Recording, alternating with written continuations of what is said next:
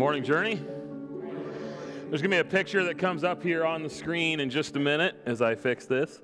And in this picture, it's in Santorum, Brazil. There is a place called the Meeting of the Waters.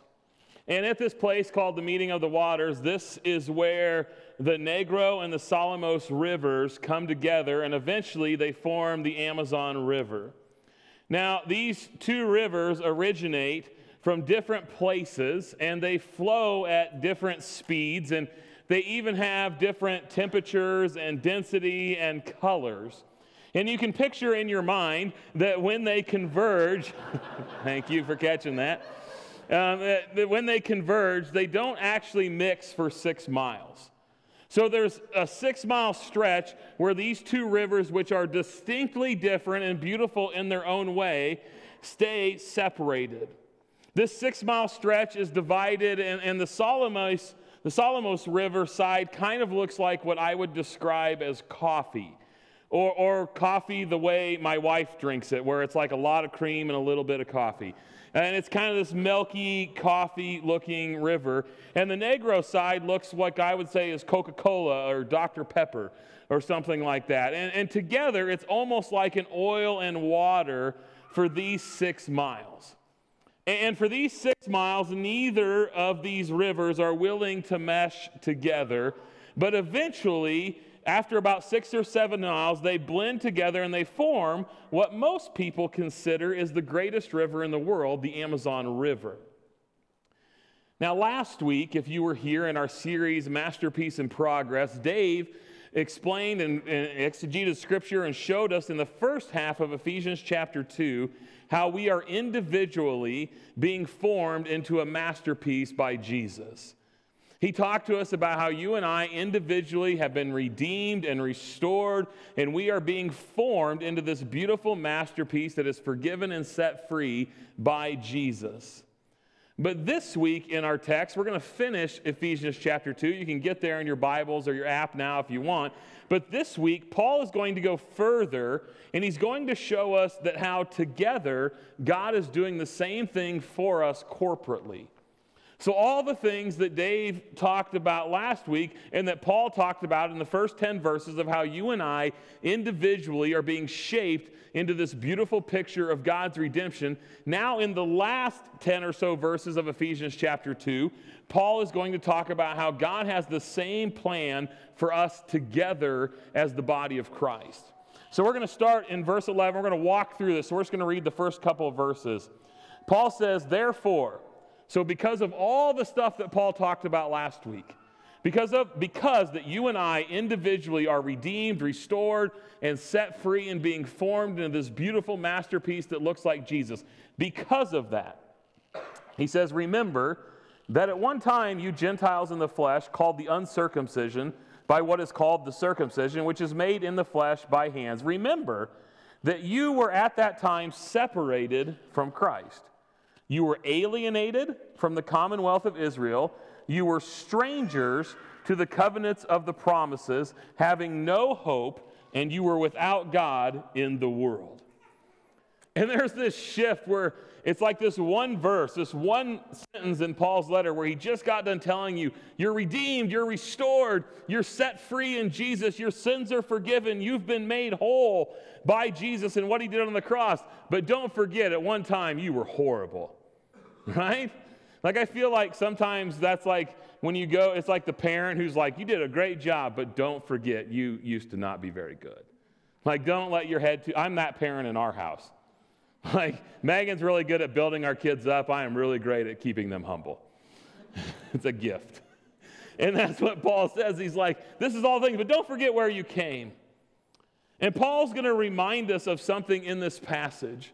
Paul's going to go on to say that all the things that Jesus has done, now you can be formed together as these individuals into this beautiful picture of God's redemption. But he wants to make sure you and I remember at the start, if you and I want to be formed into this team, into this corporate gathering of people who God is painting this beautiful picture of redemption, we have to remember where we come from. You and I have to remember that we weren't always on this team.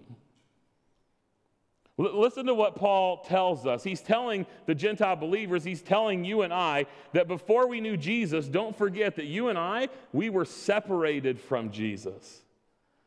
We were alienated from the family of God.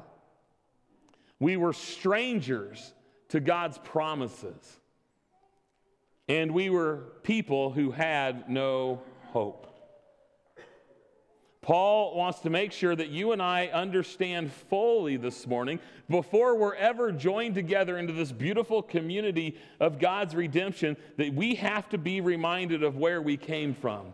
We have to be reminded that we weren't on this team originally. You and I, if you're here this morning and you're a follower of Jesus, we weren't always Christ followers. There were moments in our life before Jesus where we were not a part of the family of God. We were separated from Jesus, alienated from God's people, strangers to the promises that God gives us, and we had no hope.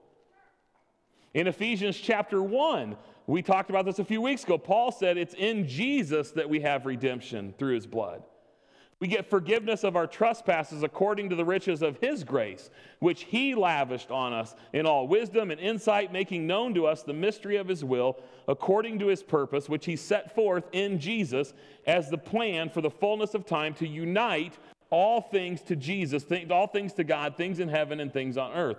It has been God's plan since the beginning to unite all things in him. But in order for that to happen, you and I have to have this baseline where we know and we remember that we weren't on this group originally. And why is that important? Because the baseline of us coming together as unique and different individuals is that you and I have to remember we all came from the same place. We might have different families and different backgrounds and different heritages. We might have different lives that we've lived. We've done different things. We've seen different things. We've said different things. Some of us have walked with Jesus most of our life. Some of us didn't come to Jesus till way later in our life. All of us come from all these places, but the reality is we all come from the same place. Whether you've walked with Jesus 100 years or this is your first day, all of us came from the same place. We were sinners, separated from Jesus, alienated from the family of God. We were strangers to his promises, and we had no hope. All of us, every single person, comes from a place of hopelessness without Jesus.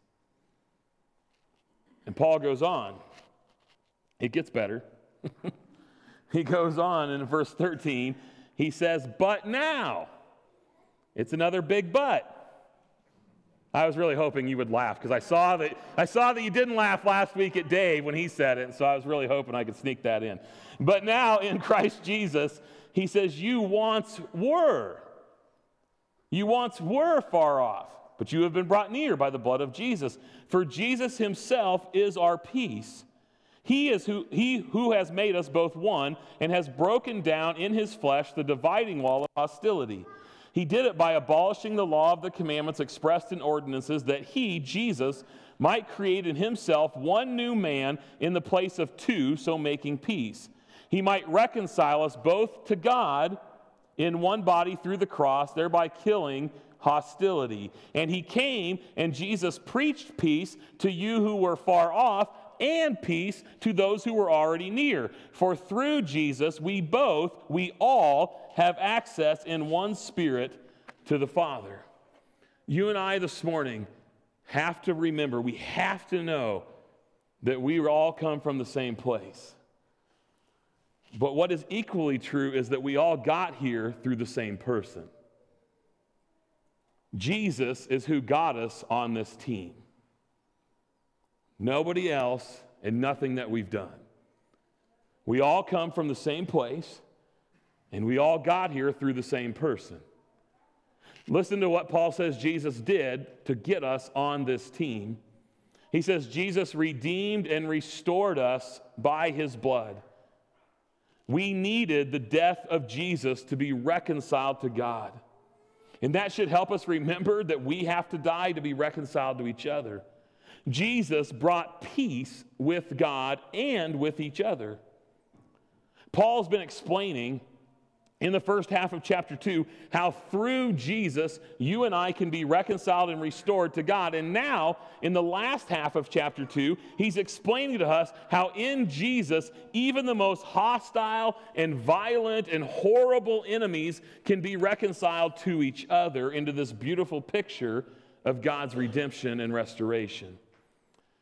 If you spend any time studying the world that Paul was living in, you'll see that the social division that was there, it becomes pretty clear that the barriers and the divisions that you and I experience even today were no more difficult or horrible or prevalent than the separation that existed in Paul's day between Jews and Gentiles. And that's what Paul's talking about, is this separation because of where you come from. In fact, in Paul's day, the Jews actually believed that Gentiles were created for one purpose. Their purpose was to fuel the fires of hell. In fact, in Paul's day, it was not lawful, it was against the law to help a Gentile woman give birth, because if you were a Jew, you believed that you were only helping to bring in another heathen into the world. There was an actual physical wall that stood between the Jewish nation and other nations. There was even a physical wall in the Jewish temple where they worshiped that separated the court where Gentiles could be allowed in, but they could not get to the rest of the temple. And in that court, there was a sign that said, "No foreigner may enter within this barricade which surrounds the sanctuary where we worship and its enclosure. Anyone who is caught doing so," the sign read, "will have himself to blame for his ensuing death." And I tell you that to tell you this. It is devastatingly sad that we still deal with the same kind of separation today. But you and I need to understand that all the division and all the hatred and all the evil that we deal with in our everyday life was going on in Paul's day too. There were groups of people who it seemed impossible to bring together. And Paul says, but Jesus brought peace, not just between us and God, like we talked about last week, but Jesus died so we could have peace between each other. Jesus died, Paul says, to bring unity. Paul drills down on this in his focus by telling us that Jesus himself not only gives peace, but is in fact the one in whom we find peace with each other. The word that Paul uses that we often translate reconcile, it literally means to bring together again. And here's what I love about that is that it's 3 words and not 2. That word reconcile that Paul uses here doesn't just say bring together. He says bring together again. And I think that word again is really important for you and I this morning, because it reminds us that this has always been God's intention. That God created the world without division, hatred, and disunity. And so that when we come together as followers of Jesus, we're actually getting back to what God already created. He's bringing it together again. Well, you and I have to remember that God's design and God's plan has been this way all along. Disunity and division and hatred is a human, fallen world creation, not God's. That's why Paul says over and over in the book of Galatians, in chapter 3, he says, there's neither Jew nor Greek, there's neither slave nor free, there's neither male nor female, for you are all one in Christ Jesus. In chapter 6, he says there's neither circumcision counts for anything, nor does uncircumcision. What matters is a new creation. You and I all came from the same place. We were hopeless without Jesus, alienated from the family of God, separated from God. And we've all been brought to redemption by the same person. Nobody got in to heaven. Nobody got into the faith of Jesus because of what they did or where they come from or what they look like or who they are. All of us came from the same fallen, sinful place, and all of us got here by the same person who died on a cross.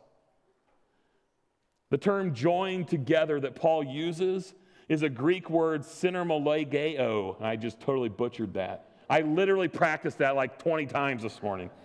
Synermologeo, and it comes from a root word in the Greek that means harmonized together. And this word in Paul's day was used when all the different random parts of something were made into a complete whole. It was used like when different music was blended together in harmony, or when a husband and wife were joined together in wedlock. It was used for fitting planks together on a ship or stones together in a building. And the emphasis was that you could have vastly different parts, but they could be harmoniously blended together into something whole. You and I all come from the same place. And we're all redeemed and restored and made whole by the same person. So God wants to paint this beautiful picture of us coming together into something bigger than ourselves. Well, Paul finishes the chapter in verse 19. He says, "So then you are no longer strangers and aliens, but you are fellow citizens with the saints and the members of the household of God. You are built on the foundation of the apostles and the prophets, Jesus himself being the cornerstone, in whom the whole structure is joined together and grows into a holy temple in the Lord. In Jesus, you are being built together into a dwelling place for God by the Spirit." You and I have to remember we all come from the same place. Sinful, fallen people separated from God. And all of us have been redeemed, restored, and set free by the same person. His name is Jesus. So what Paul is calling us to today, what he was calling Gentiles and Jews to in his day, is to live in the freedom of the family of God. Listen to what Paul tells us we're supposed to be now. He says we're citizens with everyone in the household of God. In Philippians 3, Paul said, my citizenship, our citizenship as Christians, it's in heaven, and it's from it that we await the Savior and the Lord Jesus Christ. You and I are no longer first and foremost citizens of where we live or where we come from. What Paul is describing is literally a new group of people all together as one. Our primary citizenship and allegiance is no longer where we come from or where we live. It is where we are headed under the banner of King Jesus. See, it's really important for you and I to remember that Jesus, when he left this earth, he didn't tell us to go and make disciples of people just like us. He didn't say, hey, you know what, just go make disciples of the people you like. Just go make disciples of the people in your family or your people group or your community. Actually, Jesus told us to go make disciples of all nations. See, in the church, in this family, no one can claim to be better than anybody else based on where they come from, because we all have the same heritage. We all came from a place where we were fallen and sinful. We were sinners in need of a Savior, separated from God, redeemed by a Savior who died for us. It's that common dependence that brings us together. We can't be better than each other because of where we came from, because we all came from the same place. And it's our job, it's our mission as a family to remind anyone who has ever been made to feel not worthy, that they are worthy not because of where they come from or because of what they've done, but because of Jesus. And to remind those gently in the church who think they're better than someone else, that they are not, because we all needed the same Savior. Nothing more, nothing less. So I think it's time that you and I elevate each other, regardless of gender or race or heritage or economic standing or popularity, to simply people who were saved by Jesus, redeemed from sin by a Savior, loved and valued by God, family. No matter race or creed. To think that we can be separate from the church and the community as followers of Jesus, to think that someone's not good enough to get in, is a lie straight from the devil. Jesus tells us that we are fellow citizens in the kingdom of God. He says now that we've been redeemed together, we're a spiritual house that's built on the foundation of Jesus. Jesus' intention was nothing short. Don't miss this morning. Jesus' intention was nothing short of completely reuniting the human race that he created back into one humanity from what had become two. No longer Gentile and Jew was not the defining banner anymore, but one people who had been reconciled to God through Jesus. And your housetops might look different than the person you sit next to on Sunday morning. And that's okay. My housetop might be all buttoned up and like all in order because I'm kind of a type A personality. Your housetop might be chaos, and some of you might have a house that you put a water slide in because you're crazy, right? And your housetop might look completely different than mine.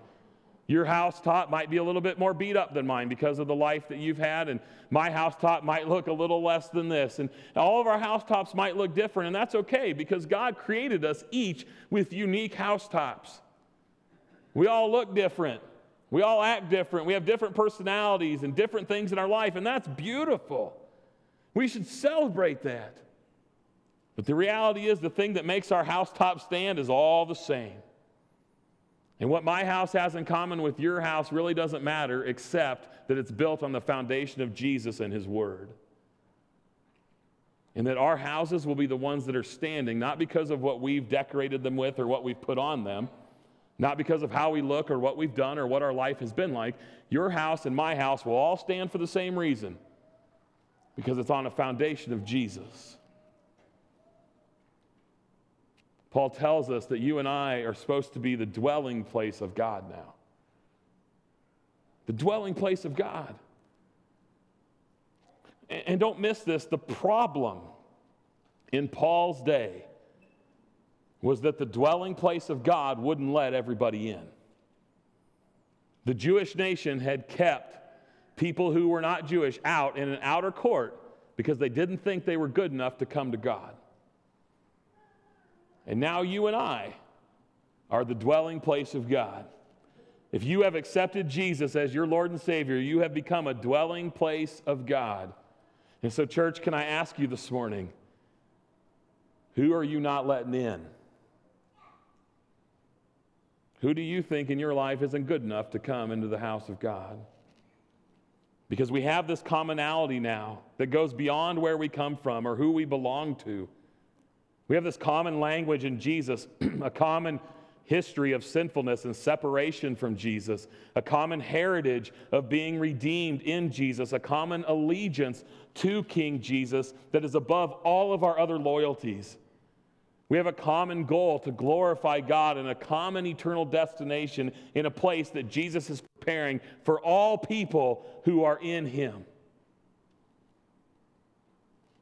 Paul makes it clear that Jesus wants to create a people right now, not just isolated individuals who believe in him, but a people, not a person, a people who are moving for Jesus and live together in Jesus.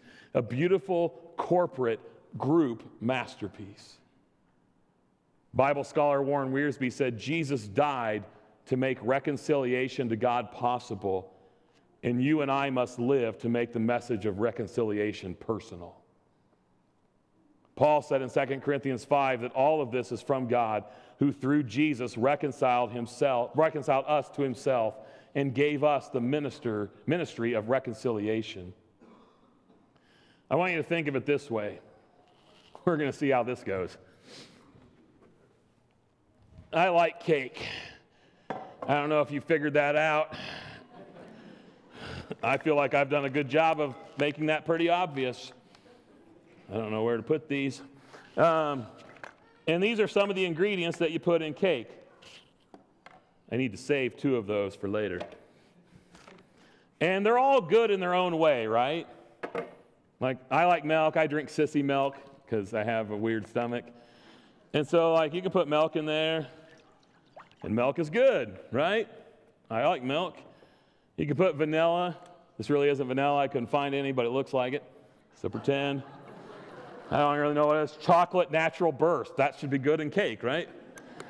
Okay. I would drink that. If you told me I could have a cup of chocolate natural burst, that sounds great. right? Sugar, I'm all about that. A little more, right? Flour, I think that's supposed to be in cake. I don't know that I would eat flour on its own, but I like flour in lots of things. Baking powder, I didn't know till this morning that this is different than baking soda. So don't ask me to bake you a real cake. These are all good. Some of you like these things. You're weird. I call them chicken butt nuggets because I think they're gross. Normally you wouldn't put the shells in, but I forgot to bring somewhere else to put them. Okay. That went better than I anticipated.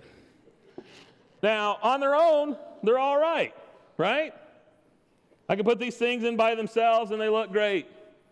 The eggs kind of float over here on the side. There's a pile of sugar, which looks good. The milk sank to the bottom. There's a streak of chocolate burst running through the middle of your cake. It looks great. They're all on their own way. They're great. And I could probably put this in the oven, right? And I have no idea what will come out, but I'm guessing it's not good. Right? So what do I have here? I got things that in their own right are great.